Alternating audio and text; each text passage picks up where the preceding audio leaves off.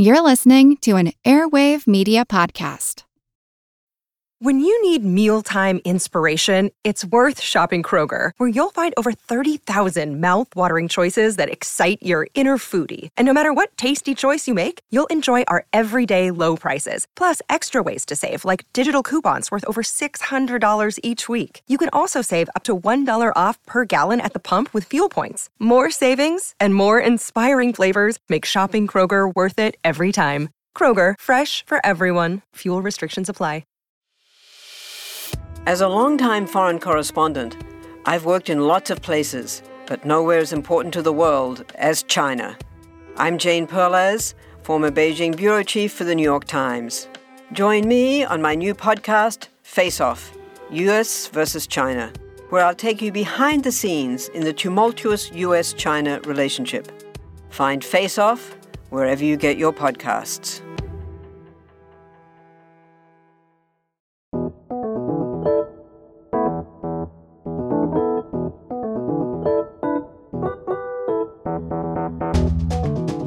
Your DNA reflects hundreds of thousands of years of hominid evolution, and encountering Neanderthals was part of the story. Your genes contain a record of that ancient liaison. You have a few percent of Neanderthal DNA curled up in your cells.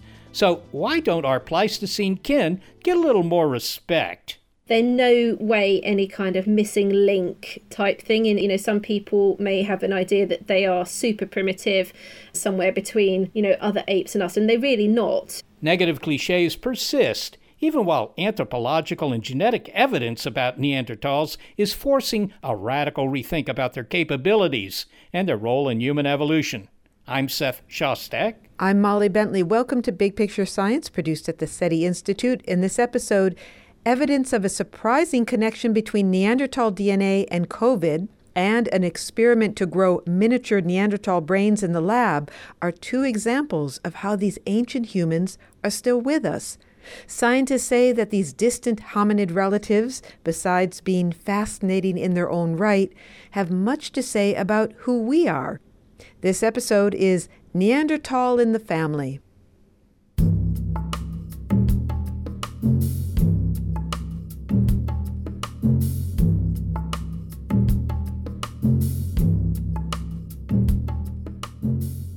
Okay, let's clear up a few basic things from the mountain of misunderstanding about our Pleistocene cousins.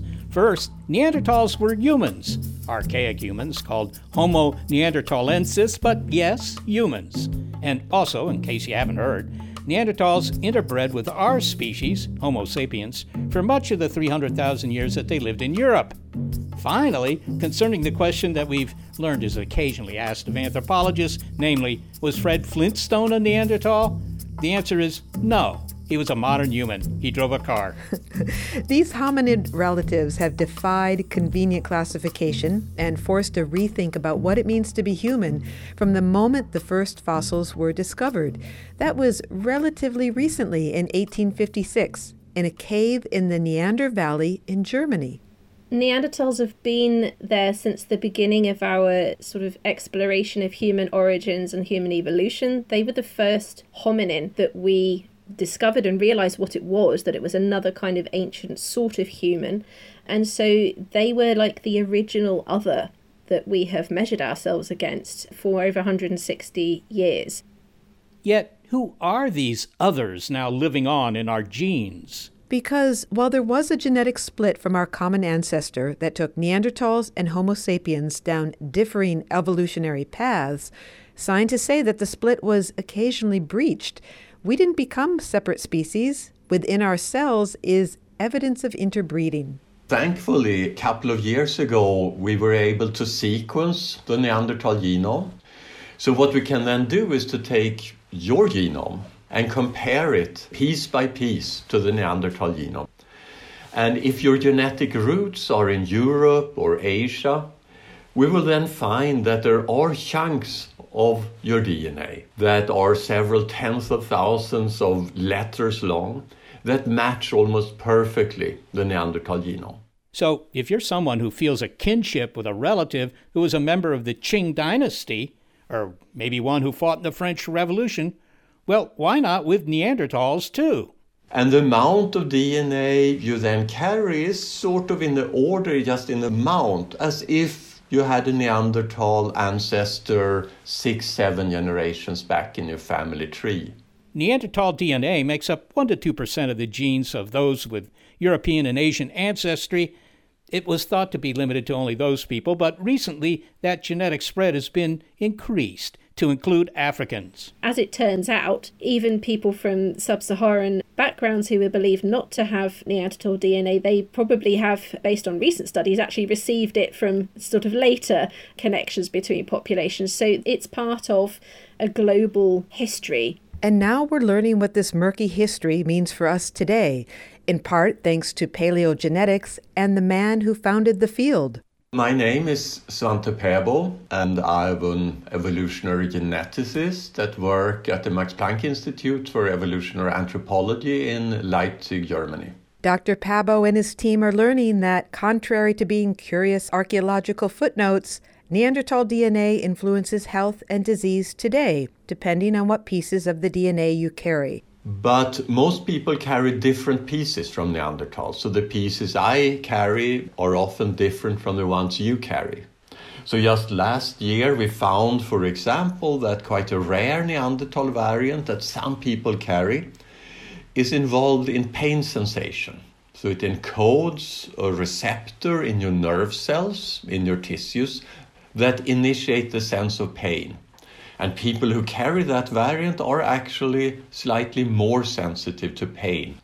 Now, in your recent work, and it's gotten quite a bit of play, you've connected Neanderthal genetics to the coronavirus pandemic.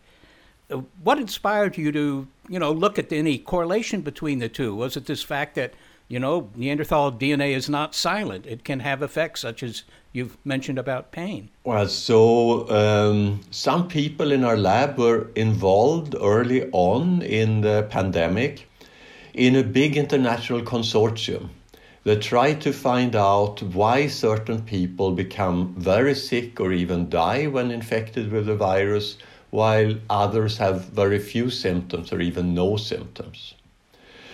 And when one looks for a genetic signal involved in that, late last spring it became clear that on chromosome 3 there was one segment of the DNA that had a very big effect on this. On average it doubles if you have the risk variant at that part of your genome. It about doubles the overall risk of requiring intensive care when you're infected.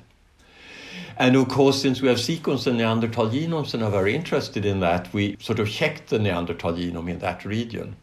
And I must say we almost fell off our chairs, so surprised were we, when we then found that that risk variant that confirms this risk comes from Neanderthals. So what you're saying is that a small bit of the DNA that we've inherited from the Neanderthals of, 50, 100,000 years ago can worsen our outcomes if we contract COVID. Yes. And there's much more data now that was very recently became available that shows that if you're younger, if you're under 60 years of age, it's a very big factor. It's about 4 to 5 times bigger risk of becoming very severely ill. So this is something, there are some things we've gotten from Neanderthals that we may be grateful for, that improves our lives in different ways. And this is certainly something that you would more curse the Neanderthals for having given you. All right. Well, this is sort of an interesting story to hear that a set of people that disappeared 30,000 years ago, whenever it was, they still could influence in a very, very important way your behaviors today.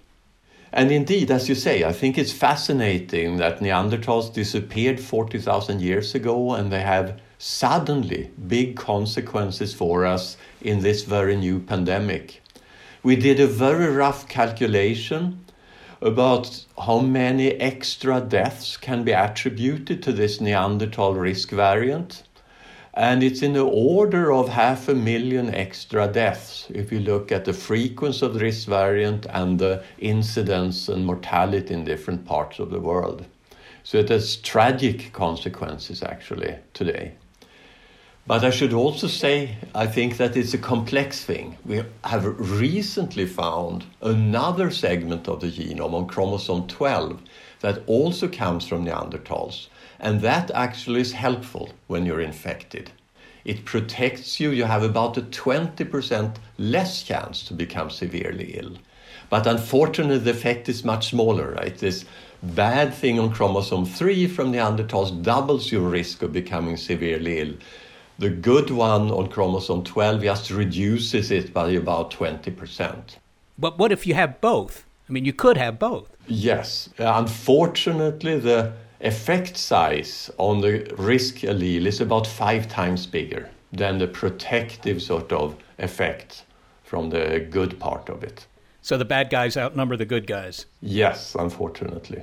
So Svante, this effect in which a certain segment of the DNA from the Neanderthals can either improve your chances or worsen your chances, that doesn't necessarily reflect their experience with coronaviruses in general, or is it, just sort of an accident that, blue eyes are more susceptible to certain diseases of the eye? It's an accident. Well, for this risk variant on chromosome 3, I would tend to say it's just an accident. There comes this new virus around now, and it happens to be very bad to carry this thing. That said, I think that risk variant has had consequences in the past. There's probably some reason that 60% in South Asia of people carry this. It was probably good for something.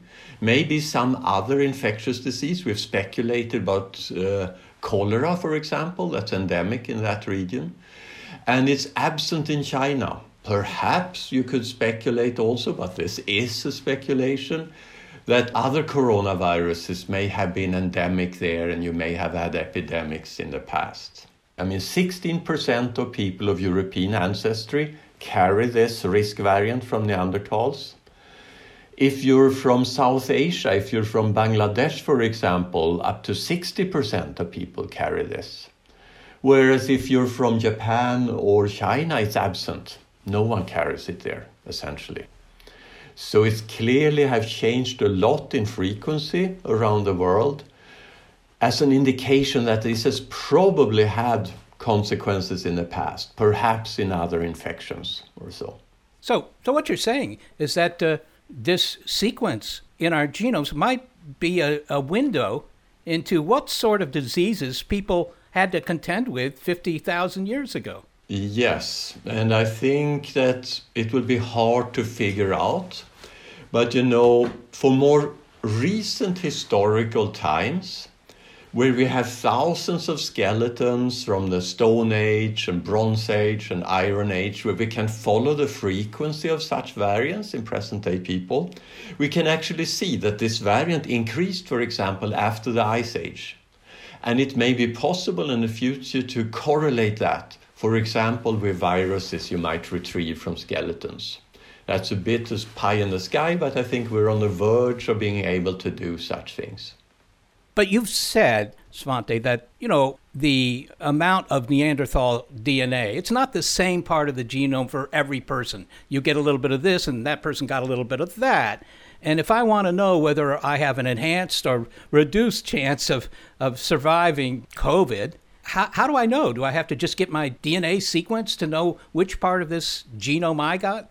Yes, you could sequence your DNA, or you could type for certain variants that are associated with this. Now, I would also say that I wouldn't really promote that as very important. Age is still the biggest risk factor, and male sex. After that is maybe one of the biggest risk factors.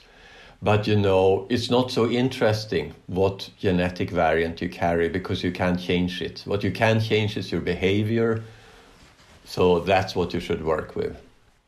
Svante Pääbo, thanks for speaking with us. Thank you very much. It's a pleasure. Svante Pääbo is an evolutionary geneticist at the Max Planck Institute for Evolutionary Anthropology in Leipzig, Germany.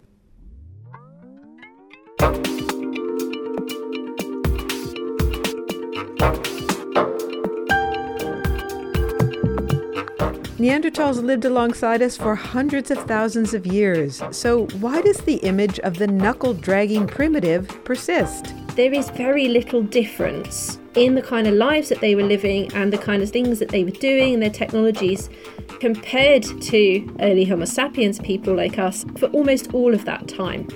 Why not get to know our intriguing relatives? It's Neanderthal in the Family on Big Picture Science.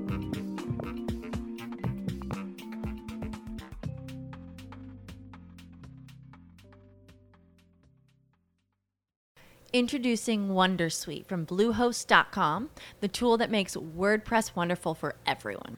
Website creation is hard, but now with Bluehost, you can answer a few simple questions about your business and goals, and the Wondersuite tools will automatically lay out your WordPress website or store in minutes. Seriously. From there, you can customize your design, pick your brand colors, and add blocks. No custom theme or coding required. You'll get content suggestions that you can keep or revise, and with Yoast SEO built in, we automatically help you get found in search engines. From step-by-step guidance to suggested plugins to an AI-powered help bot, our built-in tools make WordPress wonderful for everyone. Whether you're a beginner or a pro, you can join over 2 million Bluehost users. Go to bluehost.com/wondersuite. That's bluehost.com/wondersuite.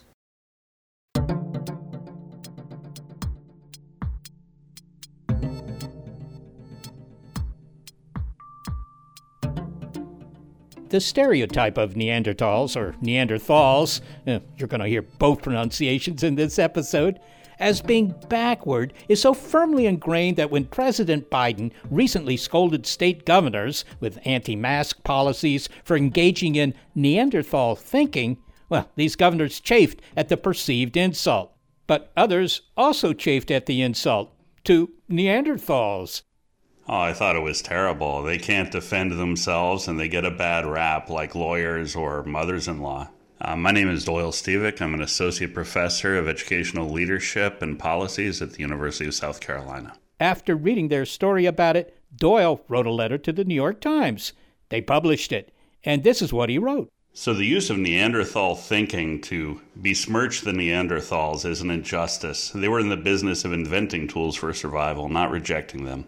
Paleoarchaeologist Rebecca Ragg Sykes was delighted to hear that Doyle stuck up for our Pleistocene cousins. It's refreshing. It's nice to have Neanderthals defended for once and for it to not be coming from archaeologists all the time. Well, Doyle may have been influenced by a certain member of his family. I am Beverly Brown, Professor Emerita of Anthropology at Rockland Community College, New York State. Professor Brown, Doyle's mother-in-law, was also motivated to refute the Neanderthal cliché. Oh, yes. My inclination was definitely to write. Not knowing that Doyle had already weighed in on the issue. Oh, I had no idea that he was going to write it. So I sent mine off in the morning. The Times editors now had a second email from the family challenging the public perception that Neanderthal thinking was backwards thinking. Here's what Beverly wrote. For several 100,000 years, the large-brained, brawny Neanderthals wandered together in small bands across Eurasia, skillfully designing tools and weapons for hunting, fishing, and gathering, building fireplaces, caring for their sick and dying, occasionally creating small works of art, and painting cave walls. Beverly pressed send, then learned that Doyle had beaten her to it. And then I was reading the New York Times, and I saw he'd made it in the paper print. I was delighted. Whenever Neanderthals come up, if we see an article in National Geographic or the Smithsonian, Bev gobbles it up. She gets a twinkle in her eye and just delights in the Neanderthals. Well, I guess I've been drawn to them over the years, part because I felt they had gotten a bad rap even in the 19th century, and it was carrying on into the 20th century despite finds that were being made contrary to this very negative stereotype of kind of dim-brained individual. Oh, the Neanderthal stereotype is certainly one of backwards, caveman, knuckle-dragging, but that image hasn't kept up with the research. Rooted, I think, in several things. One, a notion of human exceptionalism. and also rooted in the early mistakes that were made in terms of putting the skeleton together and understanding the brain capacity of Neanderthal. And so it became a very convenient way to insult people. You know, you're just like a Neanderthal.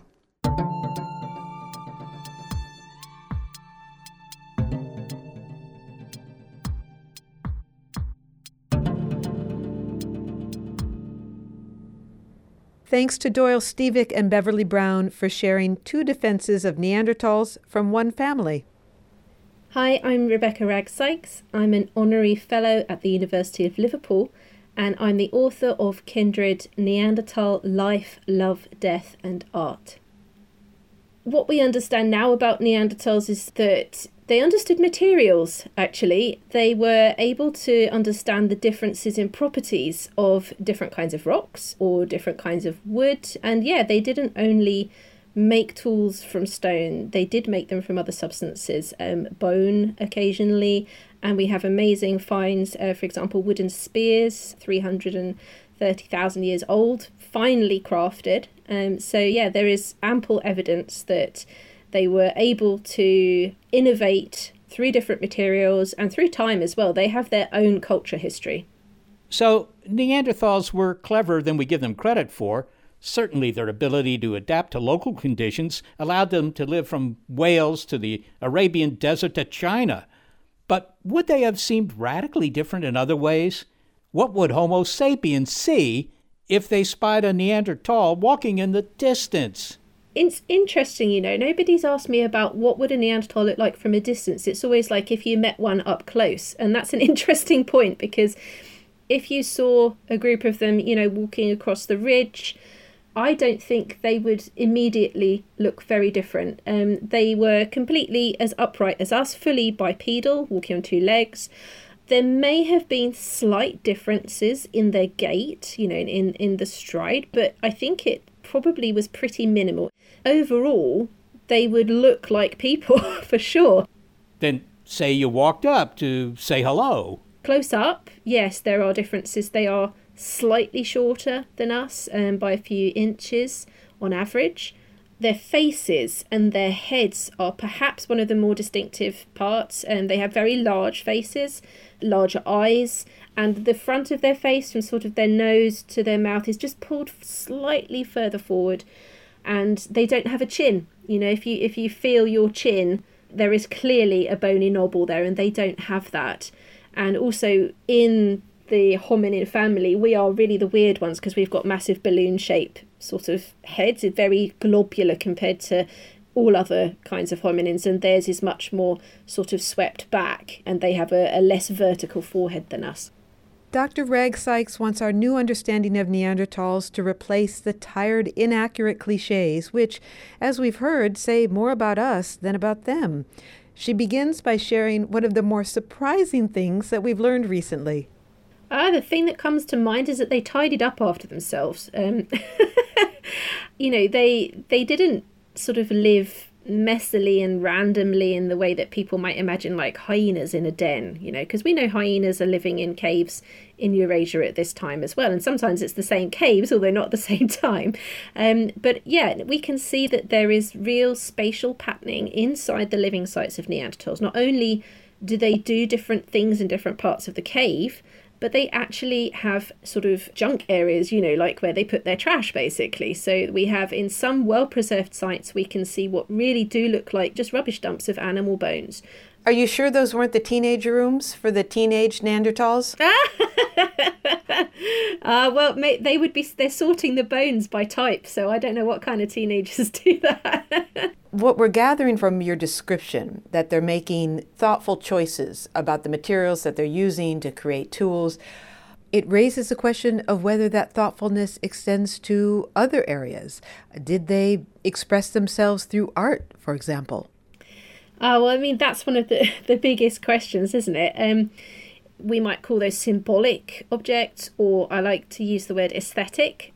That's where it gets complicated. And if we really want to be sure that there is something else going on, then we need unusual objects, things that are distinctive even in the Neanderthal world. So one of the best examples is a fossil shell from an Italian site that's about 55,000 years old.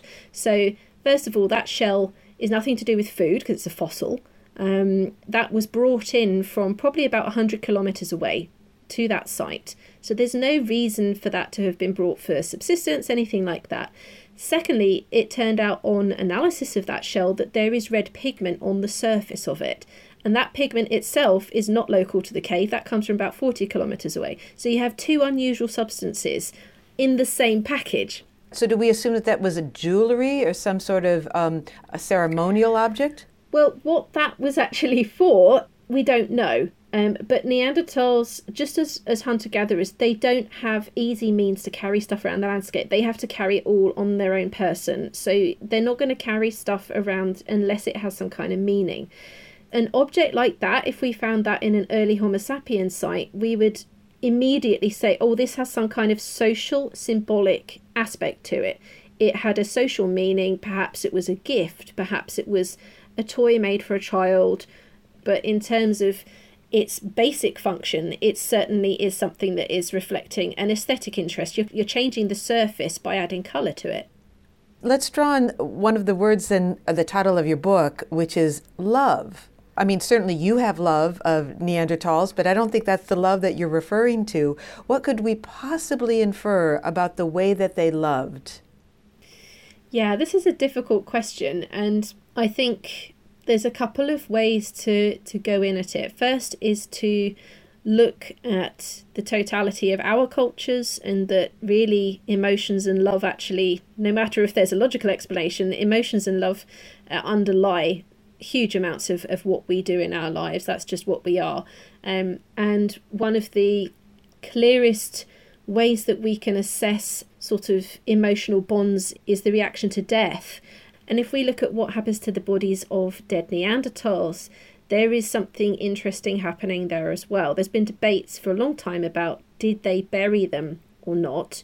And so far, we don't see any neatly laid out graves as we see later on in early Homo sapiens. But what we do see are some intentional deposits of whole bodies and also bodies which were being taken apart, which is a whole other question as to how you interpret what that actually means. But there's also quite a few very young Neanderthals, babies basically, that died, and we would expect those bodies to not be preserved very easily in normal circumstances. They'd be eroded or eaten by predators or whatever. But we have a number of them, newborns basically. So in those contexts where we have tiny little bodies that are laid out on the floor of a cave, that is quite a statement of an emotional situation. It may be an expression of grief and mourning. Of processing what's happened and the severing of emotional bonds at death. Yes, I think something is going on there. So even though the notion of taking apart a body seems quite a strange response to death from a Western perspective today, it's not necessarily actually a weird thing to do. We can see it historically in like saints' relics and things. There is a desire to keep parts of the body or to engage with the body. So for Neanderthals to butcher and take apart the remains of the dead, maybe that's not so weird, and it would make sense within a framework of sort of the processing of grief, as you say. Neanderthal DNA entered the Homo sapien gene pool at some point, as we know now. And that means that early Homo sapiens and Neanderthals had to interact. And do we have any idea? I mean, I guess that's the most, the most euphemistic way to put it. They interacted, right? Do we have any idea how they would have interacted, like how that would have come about? And could they have loved each other? On the subject of love, could they have loved each other? What we know from the genetics is that most living people today do have a legacy from Neanderthals. And as you say, the question of how this comes about is really fascinating and very difficult.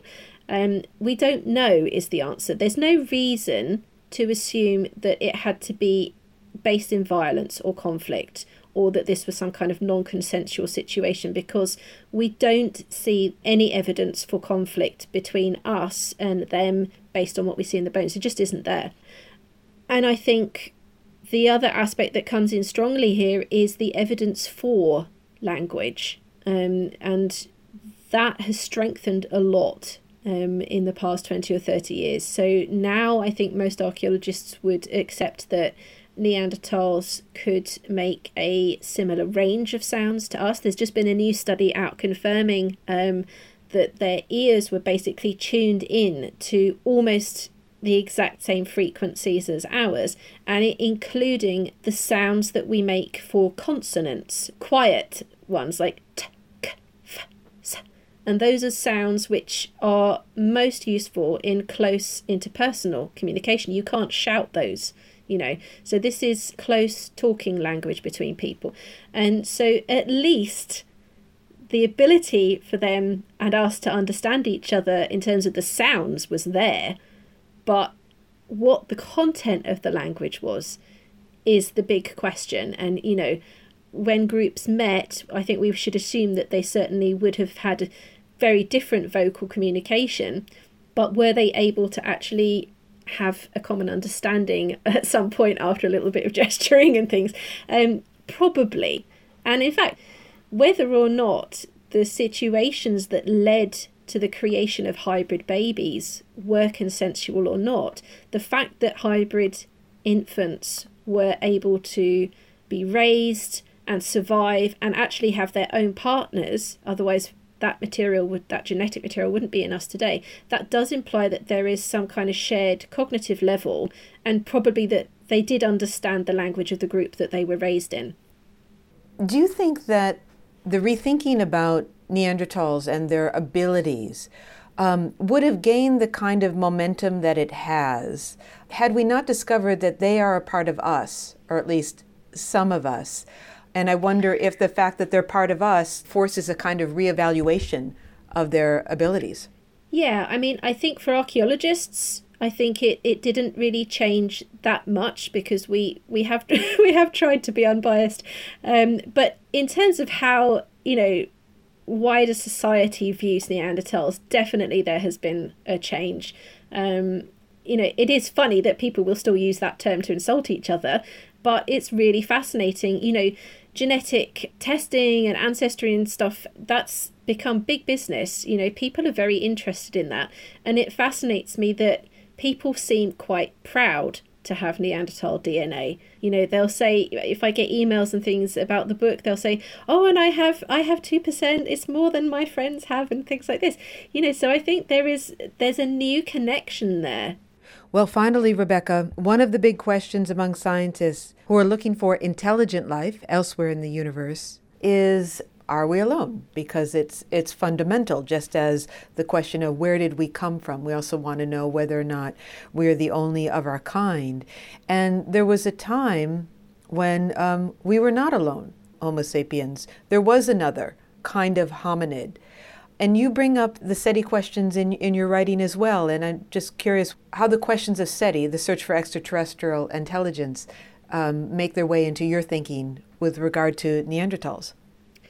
I think it's interesting for two reasons. One is the assumption that we've had that, we are somehow special and unique, and, that there could never have been anything like us on this planet. And it turns out, of course, not only were there Neanderthals, who show us that there were other ways of being human, but in fact, over the period that they were around, there were other hominin species as well. That it was a busy planet, so there's that aspect. But also, I find it really, really interesting from a cultural perspective of how we dealt with finding Neanderthals and what they meant to us when we encountered them. And, that's 160 years ago.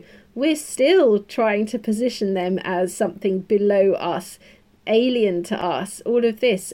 So I think they fulfill that role as the other. And I think it's an interesting, I guess, a prior SETI experiment that we have already found another intelligence, and we know how we reacted to that, which was we've spent a long time insulting them and trying to belittle them and everything like this. So I think there are really fascinating parallels with SETI. Well, Rebecca Ragg-Sykes, thank you so much for talking to us. Thank you so much for having me. It's been great. a discussion with paleoanthropologist Rebecca Ragg Sykes, author of Kindred, Neanderthal Life, Love, Death, and Art.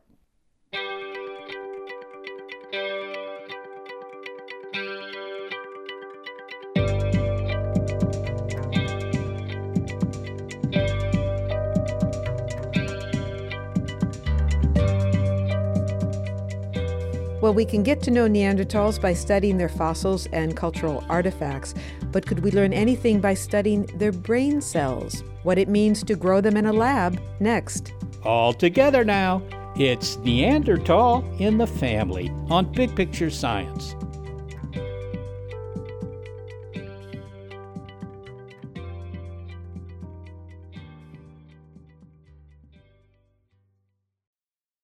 From the latest in artificial intelligence to new apps and business upgrades, the tech industry is always changing and growing.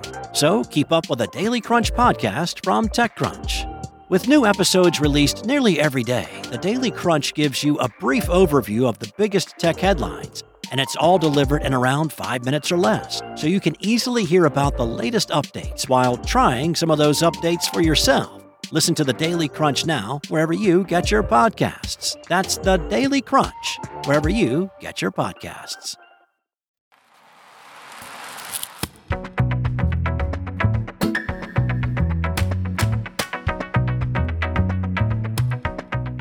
So, what first comes to mind if you hear that scientists are trying to grow Neanderthal brain cells in a lab? I would be shocked, frankly, if it were a scene from a 1953 movie, The Neanderthal Man. That would mean you willingly sat through that schlocky sci-fi flick, as I did when it first came out. Well, I saw it recently, and I was encouraged by its elevated premise. Professor Groves explains his theory that because Neanderthals had bigger brains than Homo sapiens, they were more intelligent. Neanderthal man, size of brain. Impressive, is it not? And thou for our glorious modern man, of whose species you all take such inordinate pride in being a part. Here is his skull, and here is his brain. Where is this devastating advance to Olympian mentality? But his idea is ridiculed. So, being the epitome of a mad scientist, Dr. Groves creates a serum to awaken the Neanderthal brain within him and teaches close-minded colleagues a thing or two. The embodiment of my theories of memory stimulation. The reactivation of the dormant cells of the mind of man. Dormant cells? Man is not of himself. He's made of everything that has gone before. He's part of every ancestor he ever had back to the beginnings of his human intelligence. Kind of an interesting idea. But when his potion turns Dr. Groves not into a Neanderthal Einstein, but a growling and hirsute Dr. Hyde, well, the movie devolves into a base cliche, and does so in low-budget mode, with an actor wearing a cheap shirt and an even cheaper rubber gorilla mask. I saw him. It was horrible. He was inhuman.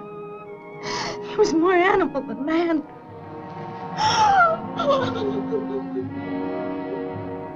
Spoiler here, Dr. Groves does meet his demise at the end of Neanderthal Man. But an interesting idea survives, that Neanderthals were not small-brained.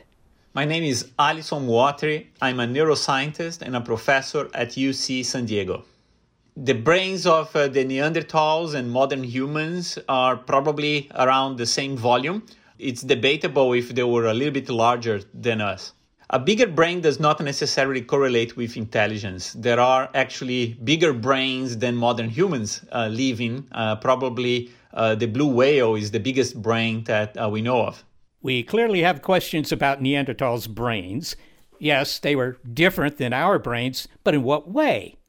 Dr. Mwatri is conducting an unusual experiment to get some answers by growing Neanderthal brain cells in his lab. Well, I mean, sort of, because after all, our Pleistocene cousins aren't here to provide us with any cells. So he's taken another approach, which involves stem cells and gene editing. First, he gathers human cells to convert to stem cells.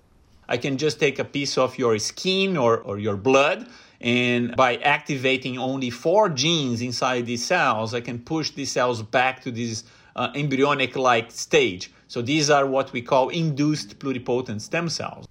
Okay, so now he has cells that can become anything. He then uses a tool, enzyme-based CRISPR, to change a sequence in their DNA.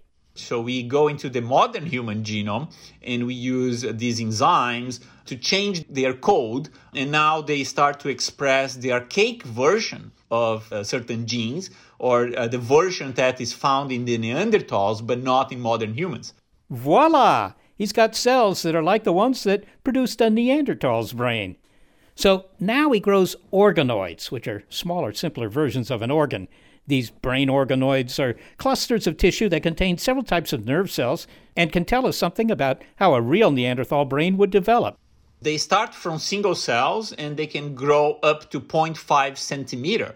They stop growing because they are not fully vascularized, so there is no way for the nutrients to kind of penetrate the tissue and feed the cells to replicate and divide. He has now produced something remarkable, the neuronal lineage of a Neanderthal brain. So our question is, what makes us, humans or modern humans, so different than any other species? We found out from Dr. Moatri what happens next. And we can increase the complexity as we are learning more and more about them to a degree that some people call them mini brains. I personally don't like this definition because it's not that we have a miniaturized brain inside the lab or in a dish, but we have a model that's very useful, especially during very early neurodevelopment. How many cells is in one of these things, typically? It's 2.5 millions of neurons. Okay, that's a significant amount of cells, at least from my point of view, as a non-expert. A couple of million cells in this thing that I can see. It's the size of a small pea or something like that. I mean, they're literally pea brains. So you're convincing these stem cells, kind of reprogram them so that they grow into brain cells, right? Yeah, and let me be very clear. I still don't have a Neanderthal cell. What I do have is a modern human cell where I added specific genes towards the ancestral version. So it's more like a hybrid. It's still a modern human cell, but is expressing the archaic version of certain genes. Okay, so, you have these little quarter-inch size neophyte brains there, and these over here are from Homo sapiens, and those over there are essentially Neanderthals. Can you tell the difference by just looking at them? Yeah, surprisingly, we could, because they show some very different morphology. And the shape is just like a consequence of the organization of the cells inside the organoid. So most likely, the cells are migrating or self-arranging in a way that is different from what a modern human cell does. So that's quite important because it tells us that the genes that we are changing, the Neanderthal version of those genes, are changing the behavior of the brain cells during neurodevelopment. Well, that surely must have surprised you that the differences would be so obvious that you could actually point to them and say, yeah, that's Neanderthal and that's not. I think that was one of the eureka moments in the lab. We were never expected to have such a clear phenotypes, that's how we call, such obvious differences in morphology. And then we try to understand what is the mechanism, how come the shape of these organoids have changed so much. My goodness, okay, not having the ability to look on a molecular level, if I were in your lab and you had, gone on vacation for 2 weeks, I might be tempted to put these things under a microscope and see if I could see any morphological differences there. I'm sure you've done that. Is there anything to see? Yeah. So under the microscope, you're going to see that the shape of the neurons is slightly different from modern humans. For example, the number of synapses that they have, the same developmental stage, we see that the number of synapses is slightly lower. And then if you zoom in at the synaptic, exactly when the two neurons contact with each other, that on the archaic version of certain genes, these synaptic contacts are different. So that tells us that the way the neurons are communicating or forming networks, it's different than modern human. Well, I think the big question we're trying to get at is what were the mental capabilities of these creatures, which disappeared 40,000 years ago. But I must say that it is very surprising to me that there were so many differences that you could just look at these things and see. I remember when Albert Einstein died. That was in the 1950s. And they took his brain out and looked at it to see if it looked any different than, the brain of the next guy over. And it didn't. At least that's what they said at the time. Maybe there's a little more, vasculature. Maybe there's a better blood supply. But basically it was the same brain. But you're saying that the Neanderthal brains really are different even at a morphological level. In other words, they're different enough that you can just see them. Yeah. But just to remember that what we have is a very reductionist model. So the organoids contain only a couple of million of neurons. The human brain has 86 billions of neurons. So there are several orders of magnitude difference. Well, what about their performance? I think I understand that you built a walking robot and connected some of these miniature brains to the robot. Maybe you could describe what you're doing there. So we thought that perhaps we could use some kind of interface with a robotic platform, not only to stimulate these organoids, but also to understand the organization of these networks as they mature even further. I think one of the things that's central here is that, we think of our brains as being some sort of organ, that kind of self-standing organ. It just does its thing in our skulls. Whereas, in fact, what distinguishes it from the computer on my desk is that it has feedback from my legs, my arms. It has feedback from the real world. So are you trying to teach these mini brains how to walk? Yeah, you are absolutely right. So we are giving them a body. And through this body, they have the ability to sense the environment and acquire this information from the environment to process using their own networks. So that's the ultimate goal, is to provide them with some kind of embodiment so they can continue to mature and continue to prove to be useful for our research. All right. So you've really put these brains to the test. You've taken a look at them. You've looked at them under a microscope. You've put them in contact with a robot so they get some feedback from the world so that they can, learn to do things and so forth. What's the bottom line? What have we learned about the Neanderthals that applies to them, but not so much to us, or the reverse? Yeah. So I think first, let me just say that everything that we're gonna take from these experiments is pure speculation, right? I mean, because we will never know, because we will never see a Neanderthal back to life and ask him or her those questions. So it's all about speculation. And what we are learning is that these networks does happen to mature faster than modern humans. So the question is, this early maturation means anything? And what we see today in the modern world is that there are different species, even our closest living relatives, such as the chimpanzees, that mature way faster. So a baby chimpanzee can outsmart a human baby. So we, modern humans, take a very long time to mature. And I think the organoids are telling us that if you have a specific archaic version of certain genes, your neural maturation is going to be speeded up. You're going to be faster.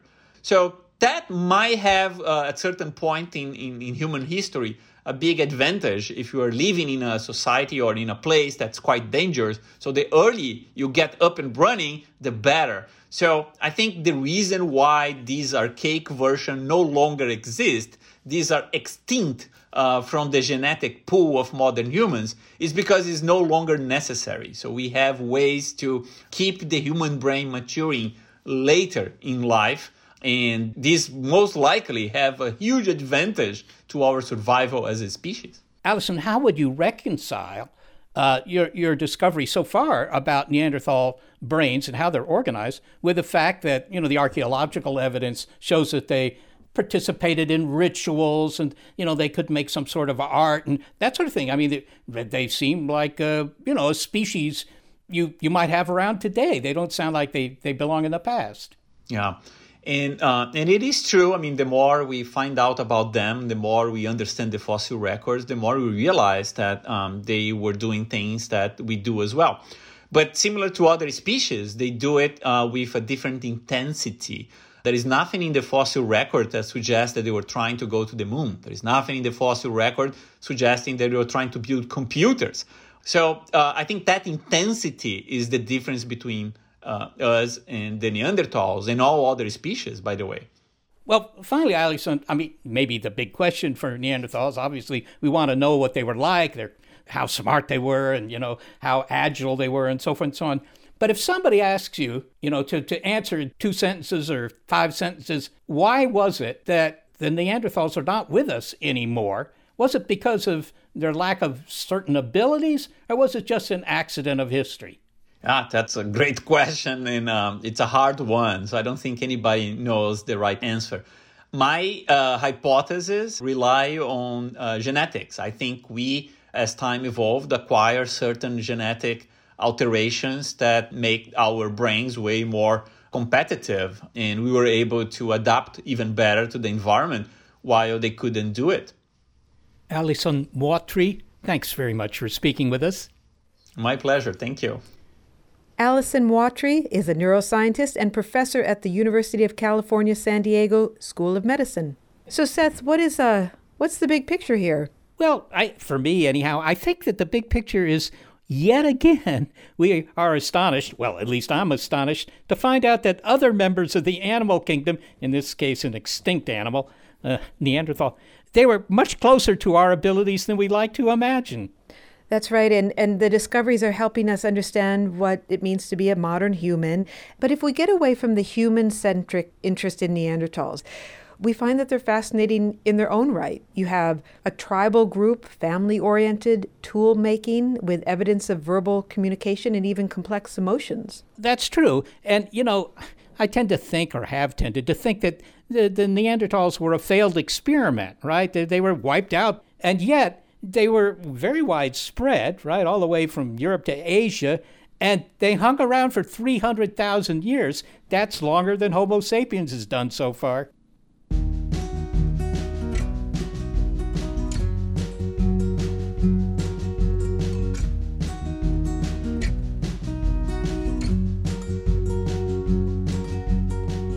Well, we couldn't do this show without the highly evolved abilities of senior producer Gary Niederhoff and assistant producer Sarah Derwin. I am executive producer of Big Picture Science, Molly Bentley. Thanks also to financial support from Rena Shulsky-David and Sammy David, and to the William K. Bowes Jr. Foundation and NASA.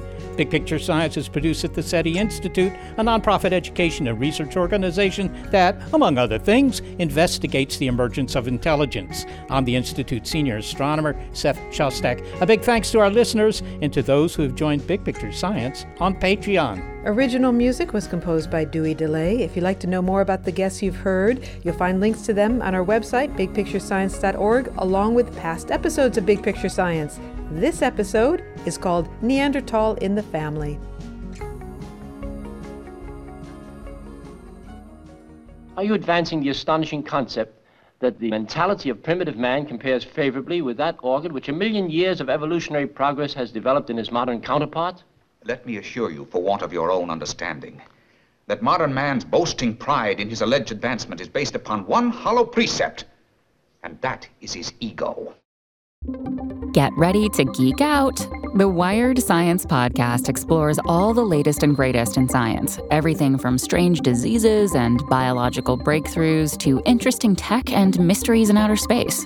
Listen to Wired Science today wherever you get your podcasts. That's Wired Science wherever you get your podcasts.